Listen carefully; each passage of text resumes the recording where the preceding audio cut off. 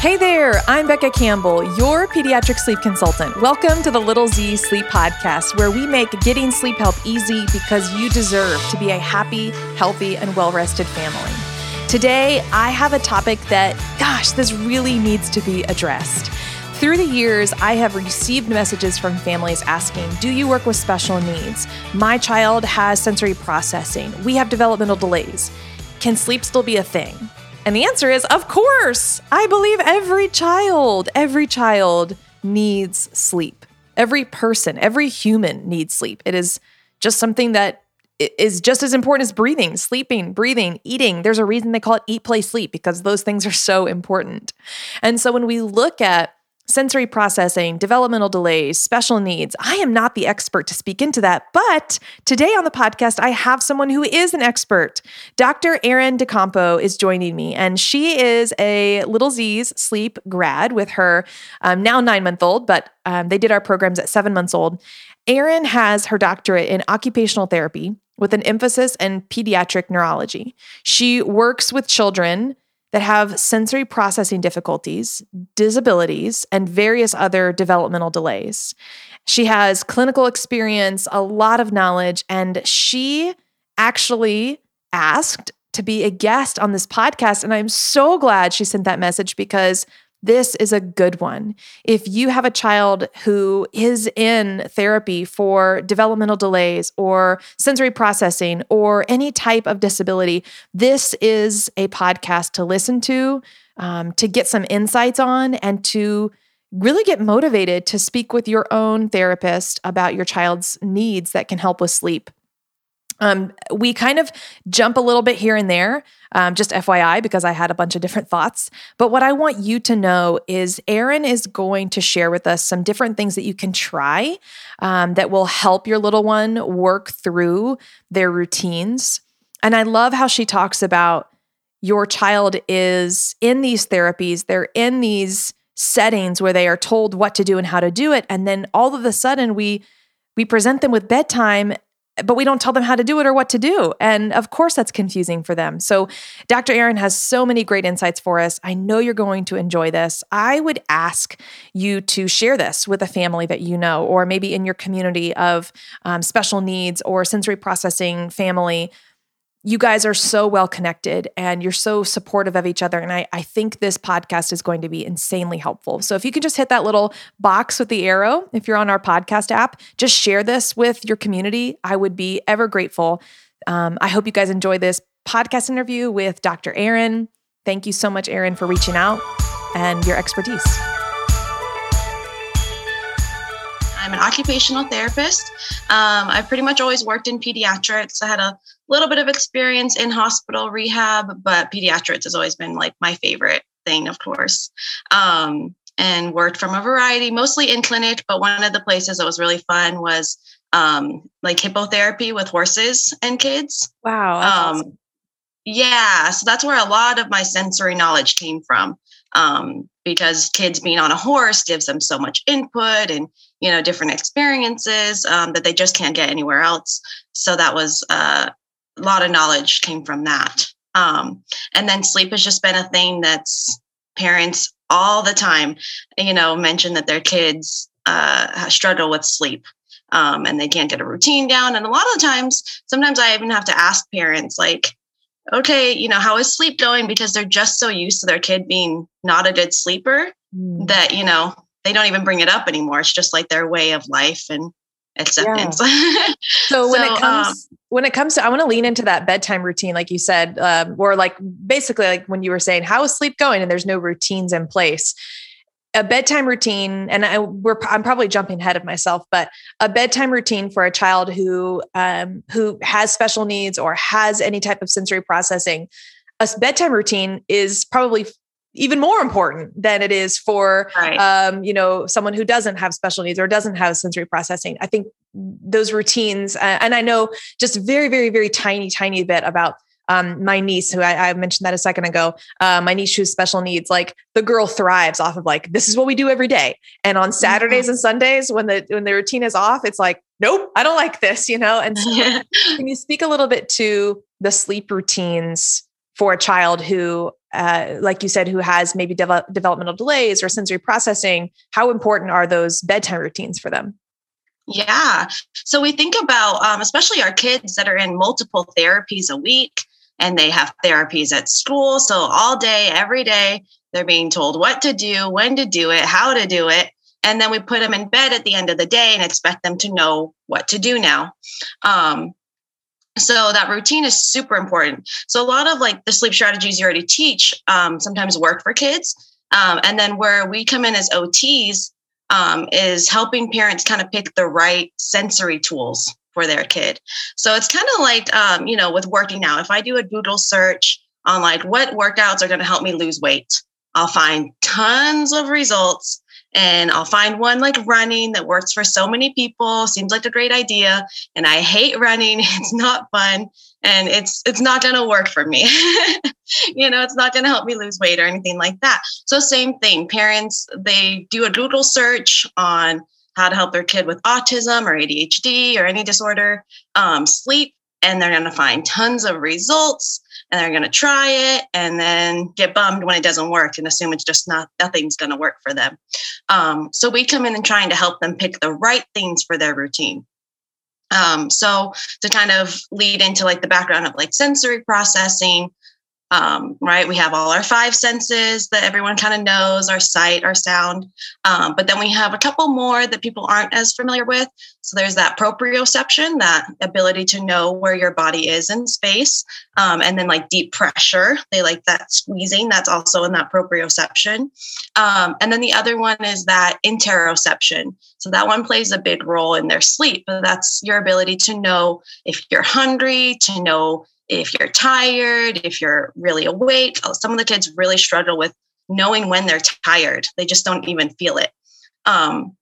And so that's all those sensory processing. So if a kid is struggling with any of those areas, then we need to step in and kind of help them. So for example, a lot of families try massage because that's one of the very common bedtime routines.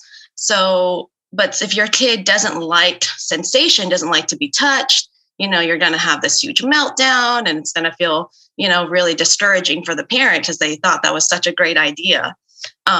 So we try to help them if we know that their kid doesn't like touch, we're not going to recommend that for them. And then their routine, you're going to add in a little bit more movement, but it has to be, again, just the right kind of movement because sensory isn't complicated enough. Yeah. And so, right. So we always tell parents, things like that are really high vestibular activities. So like jumping and rolling around, try not to do that too close to bedtime. Because, what happens when we put a kid in a jumper, they go like crazy in a bouncy house, it winds them up. So jumping tends to get used a little too much, like those trampolines. You want to kind of stop those before your bedtime routine to help kind of calm their mind. Another thing I love to have parents add into their routine is what we call heavy work. So really getting those muscles working. But obviously has to be goal oriented for that child. So one of my favorite things, if your kid can follow multiple directions, is I love to have kids take off their blankets off their bed, put it in a laundry basket and push that laundry basket to either the living room or to the laundry room. Or if parents don't want their kid destroying their bed every night and morning, grabbing the toys that they want to play with that day from their room and pushing it in a laundry basket out to the living room and then pushing it back in at the end of the day. So kind of incorporate that into their daily routines as well. Let's see what else. And then, it just goes down to picking that right sensory input for their kid. I'm trying to contain myself because I could just go down so many rabbit holes with like, if your kid is this seeking, do this. If they like this, do that. But you said like it could be really different per kid. So Right. I'm thinking about like, I'm just going to use my niece because it's obviously the closest example that I've talked to my sister a lot about. Like Sloan is that like pressure. So we talked about like a weighted blanket for her. Can you speak into weighted blanket options? Are those good things for children with processing, especially sensory? Yeah. So, and that's a really common one. Parents say, so I love weighted blankets. I think they're great. It's just a matter of using it properly. So the one downside, I don't always recommend them, especially for like my toddlers, because there's, you need the right amount of weight for your body weight, and kids are growing so fast. So it's kind of like you have to buy a whole new one, like every so often. And I always try to keep parents from spending too much money. So the weighted blankets are great, especially for our older kids who are kind of, not going through too much of a growth spurt. And then that's the other thing. Sometimes parents pick a weight that's too low or too high. So you just want to, and if you just Google weighted blanket calculator, they can type in how much a blanket needs to be for their child. And then the other thing, though, that I love to recommend is a thing called Lycra sheets. So these are made out of Lycra material, and they go over the whole mattress, and then the kid goes inside. So it's almost like you make like a little sleeping bag. And that Lycra is very stretchy. It's like the swimsuit material. So then that one I like a little bit more for proprioception, because one, kids can't just take it with them, right? Weighted blankets, sometimes kids take it and they are just watching TV with a weighted blanket on. If we want to help it with sleep, we want it to stay associated with sleep. So that's why I love those like Lycra sheets, because they just tuck in and it squeezes them nice and tight. And when they move, when they roll over, they are still getting even more pressure every time they move. So that kind of helps with those like night wakings. If they roll over, they get that nice pressure to help them go back to sleep.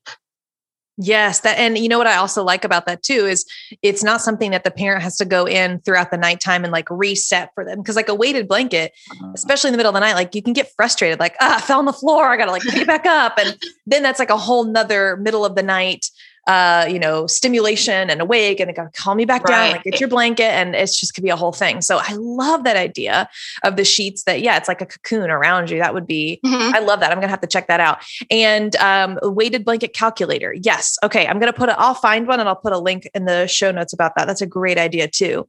So and I know I even strayed away from where I was like, oh, this is what I wanted to ask you pointedly. How can sensory processing, how does that affect a child's sleep? Is it because of the routines? Is it because of all those different touch points that you were just talking about? How is sleep impacted if your child has developmental delays or sensory processing or anything like that?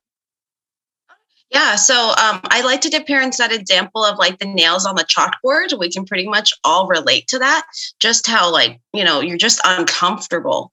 And then you imagine you don't know like where that sound is coming from, you're just hearing it. So it's kind of like that for kids with sensory processing. There's something going on, something just doesn't feel right. And a lot of times kids can't tell us what that is.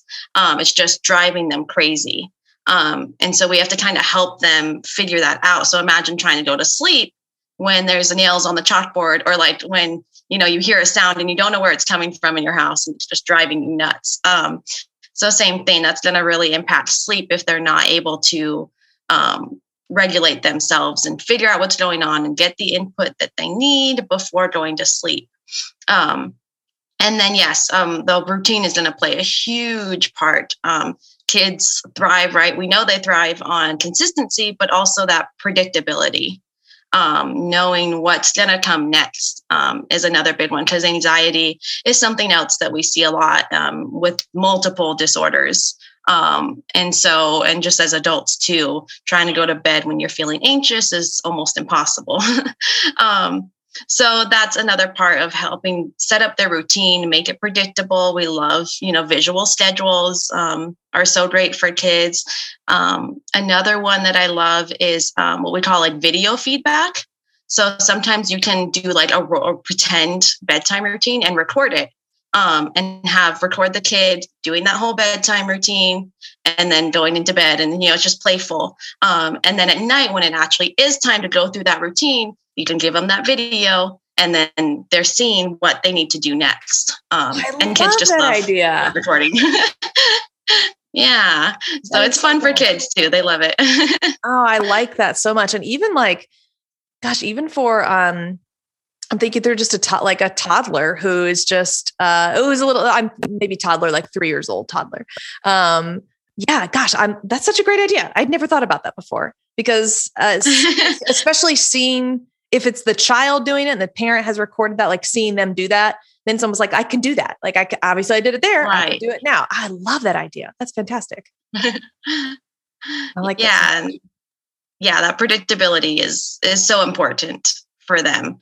And then too, sometimes kids, right, they don't like change. So if you do it in a pretend setting first, like, okay, we're not really going to bed. Don't worry. It's not bedtime. They're more likely to follow through on that, like recording of it, because it's just pretend. We're just playing right now. Right. And then again, that helps them later on. That's so cool. Let me ask you this. I'm thinking of two things that for little Z's is like, oh, this is like foundation. Every kid must do this. But again, every kid is different in this world. So I want to know if you can speak into white noise. Is that something you've seen? Like, oh, like as soon as you said nails on the chalkboard, I'm like, I bet there are some children out there who are like, white, that's it. Like the white noise is just nails on the chalkboard for me. Right. And then darkness. So I'm like all about like dark as can be. That's how we sleep best. But again, for a child who maybe doesn't understand what's going on around them, for a child who's having difficulty with that, could you speak into white noise and darkness? How would we know, like, oh, maybe I should cut back on that? As maybe, I guess it's a trial and error thing. I don't know. So yeah, definitely trial and error is always what we were doing with our sensory kiddos. Just when we think we figured them out, they change it up on us. So white noise, I still always recommend families at least start with that and then see. But, when we first see a kid for an evaluation, we do like a sensory profile on them and really get to know, like, okay, let's see what areas they're avoiding and what areas they're seeking and what they're just not noticing, things like that. So if I see that a kid is like really sensitive to auditory input, if that register is like really high, then maybe we won't do a sound machine, or we'll just experiment with different sounds. I love maybe I'll have to send you the link. The sound machine that I have has like different types of white noise. So white noise and pink noise and brown. I didn't even know there were so many types of noises.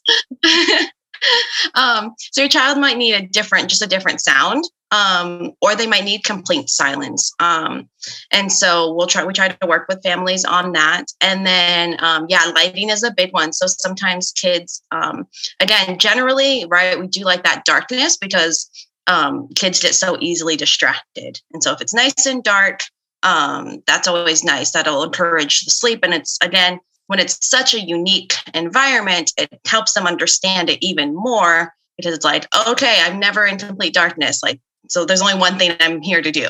Yeah. So I do like that, but sometimes kids do benefit from like a little bit of a night light. Like they get, especially our kids that get anxious, if it's completely dark, that's not going to work from them. So what I like to do is either like the hatch light or any of those like sunset lights where you can change the color of the light. Sometimes we can kind of repurpose that to also serve as like a cue for them. So I tell parents, like, set that light to red. So then they have another cue of like, okay, red means stop. Red means, it's not time to get up and go yet. And so we can kind of repurpose those night lights to serve like an additional purpose. And then, most kids, I like to keep like just a single light. Usually that works best, but sometimes if you have a kid who is visually seeking and it truly does calm them down, you can get something like we love, if your kid is, you'll know your kid is safe, but like a lava lamp can be really great if they're not going to go run and touch it. Lava lamps are so much fun for kids, and it's very relaxing. Or sometimes watching right before bed if they're seeking a visual input, putting on, like, I know Disney Plus has like the scenery of like the sunrise over Disney World, or Netflix has like the fireplace at home video, something like that. That's very calming and can give them a little bit of input, and we can start to phase it out as we need to. Oh, those are really good suggestions, and especially the calm down. And I can also see transitioning from, if the visual input has been like, watch a movie, watch a show, watch this, then like cold turkey, it's gone. It's like, oh, we got to make change. Like, that we want to try to fix that. Instead of cold turkeying that, I had a lava lamp. I loved falling asleep to my lava lamp. It was so fun. Something like that, or the sunset. That's such a great idea. Small, simple changes that can really help. I think that's a really good point. Yeah. So are there any other considerations for developmental delays, disabilities in children's sleep? I think the biggest thing that I see that parents ask is like, well, can I even sleep train my kid? Can I even fix this? Because they have these developmental delays because they are special needs. My answer has always been like, I shared with you as soon as we got on here, like every kid needs sleep. It's gonna be different tools that would help them. But are there any other considerations, any encouragement you would pass along to a family who is struggling with sleep, but they're kind of using that like, well, my kid has special needs, or they have developmental delays, or they're sensory processing, so they can't. How would you encourage them? Yeah. So, definitely any kid, there's really no question about it. It's not, it's kind of like eventually a kid needs to be toilet trained, obviously there's exceptions, but, it's just something that needs to be done. And so, yeah, I definitely think that all families can get that sleep training. Sometimes it's going to take a little bit longer because you're not only trying to adjust them to the routine, but you're also trying to find that right sensory input for them. So I always tell parents, like, just really like the sleep training, like the first few times are going to be a little rough. Like it's going to be a change, you're changing things up on them. We want them to sleep in their own bed and, work on that. But, give it time. We also want to figure out what sensory needs they have. So if the kid is already seeing an occupational therapist, parents should definitely go talk to them to see what does my kid like, is there things that you've tried that he doesn't like? That might give you a little bit of a head start on where you can begin for setting up that routine. And then there's other considerations too. We have kids who are on oxygen all night. So parent might have to go in if it's slipped off their nose, things like that. And that's just going to happen. And we try, it's so hard when your kid wakes up in the middle of the night, but we try to teach parents to be very empathetic because nobody wants to wake up at midnight, 2 a.m. And so they need that help. You're just there to try to support them, get them through it. And once you kind of realize like, hey, they're struggling too, that kind of helps parents like, okay, let's just get through this. I'm going to help you. We're going to do this together and go back to sleep. And typically when you're changing that sensory stuff, changing that routine, same with the sleep training, like give it a couple weeks. You'll know if your kid absolutely hates it. If you're touching him, he's running away from you. Okay, pretty quick, you can stop massage. But, if they're just kind of like, sometimes parents say like, especially when we introduce that heavy work of like, okay, push the basket across the room. And a lot of times they say like, my kid just ran away. Like I was trying to get them to do it and they didn't want to do it. Give that one a little bit more time because they're just kind of like, no, I'd rather watch TV or I'd rather play my game. Like, I don't want to push a laundry basket across the room. So give that type of input, give it more time, give it a couple weeks to really like, hey, this is what we do every morning. We do this activity and every night we do this activity to just kind of help them understand. They have to build that routine. And even sometimes when I see kids in the clinic, sometimes I have to set up if kids really don't understand, routines yet, if they're like developmentally, they're just kind of, in their own world and it's not really making sense to them. We try to keep predictable. And sometimes I will even have the kid for like a couple of weeks when they come see me, do these same exact activities every week, the same exact spot, same exact chair, so that they would like see like, oh, I go here and this is what I do. And it's very predictable for them. Then we kind of have to set up that environment to tell them what to do. That's like that dimming the lights and, having the right sheets, things like that. So I just tell parents to really give it time. It really does take time. Your OT can definitely help you get in the right direction. Or hopefully if they have really worked with your kid for a while, they should already know what your kid likes and what they don't like. And then, of course, I tell parents all the time, expect change because, like I said, they're consistently the most inconsistent kids. So if all of a sudden if massages have been working for you for months now and they love that massage, okay, and then all of a sudden now they don't want it anymore, that's going to happen. They're going to decide like, no, I don't want to be touched anymore. And they're just going to keep you on your toes. So I think it helps when parents know what's coming. Just like in the sleep plan, right? When you do those, like read our minds of like, what's coming next, it's like, okay, it's okay that this is happening because it's going to happen. And it's not uncommon. So I try to tell parents that as well. This is so helpful. And I know that it's easy to just quit on something within the first like 24, 48 hours. And you're like, well, this is hard. I'm just not going to do this. But from what I'm hearing, what I'm experiencing, like, it's so worth it. Like, stay consistent. Right. And yes, things are going to change. Kids are not robots. You're going to have to like figure them out, and they are a puzzle, but it is so rewarding when they do connect with that sleep and they do, you find those tools and you find those things. So this was so helpful for me. And I know for others too. I'm going to put links below to all the things that you mentioned below as well for people, but this was so helpful. Thank you so much for sharing this with us. I feel like I have like all these other questions, like we could go on and on and on, but I'm like, okay, keep it condensed, Becca. Oh, I know. I have so many like notes. So I was like, okay, I should talk about this. I can say that. Yes. Well, I think we can, I've got like all these ideas too. So this will be super helpful, but thank you so much for joining us. This was awesome. Yeah, this was a lot of fun. Thank you. Again, guys, if you enjoyed this episode, I would so ask you to share this because I really believe this is going to be an important message to just continue to share across the sensory world, the special needs world, the disabilities world, the everything. So share this. And I hope this gives you some great insight into how to speak with your child's therapist about things for you to try and a routine to get into and how important this all is. Sweet dreams. See you next time.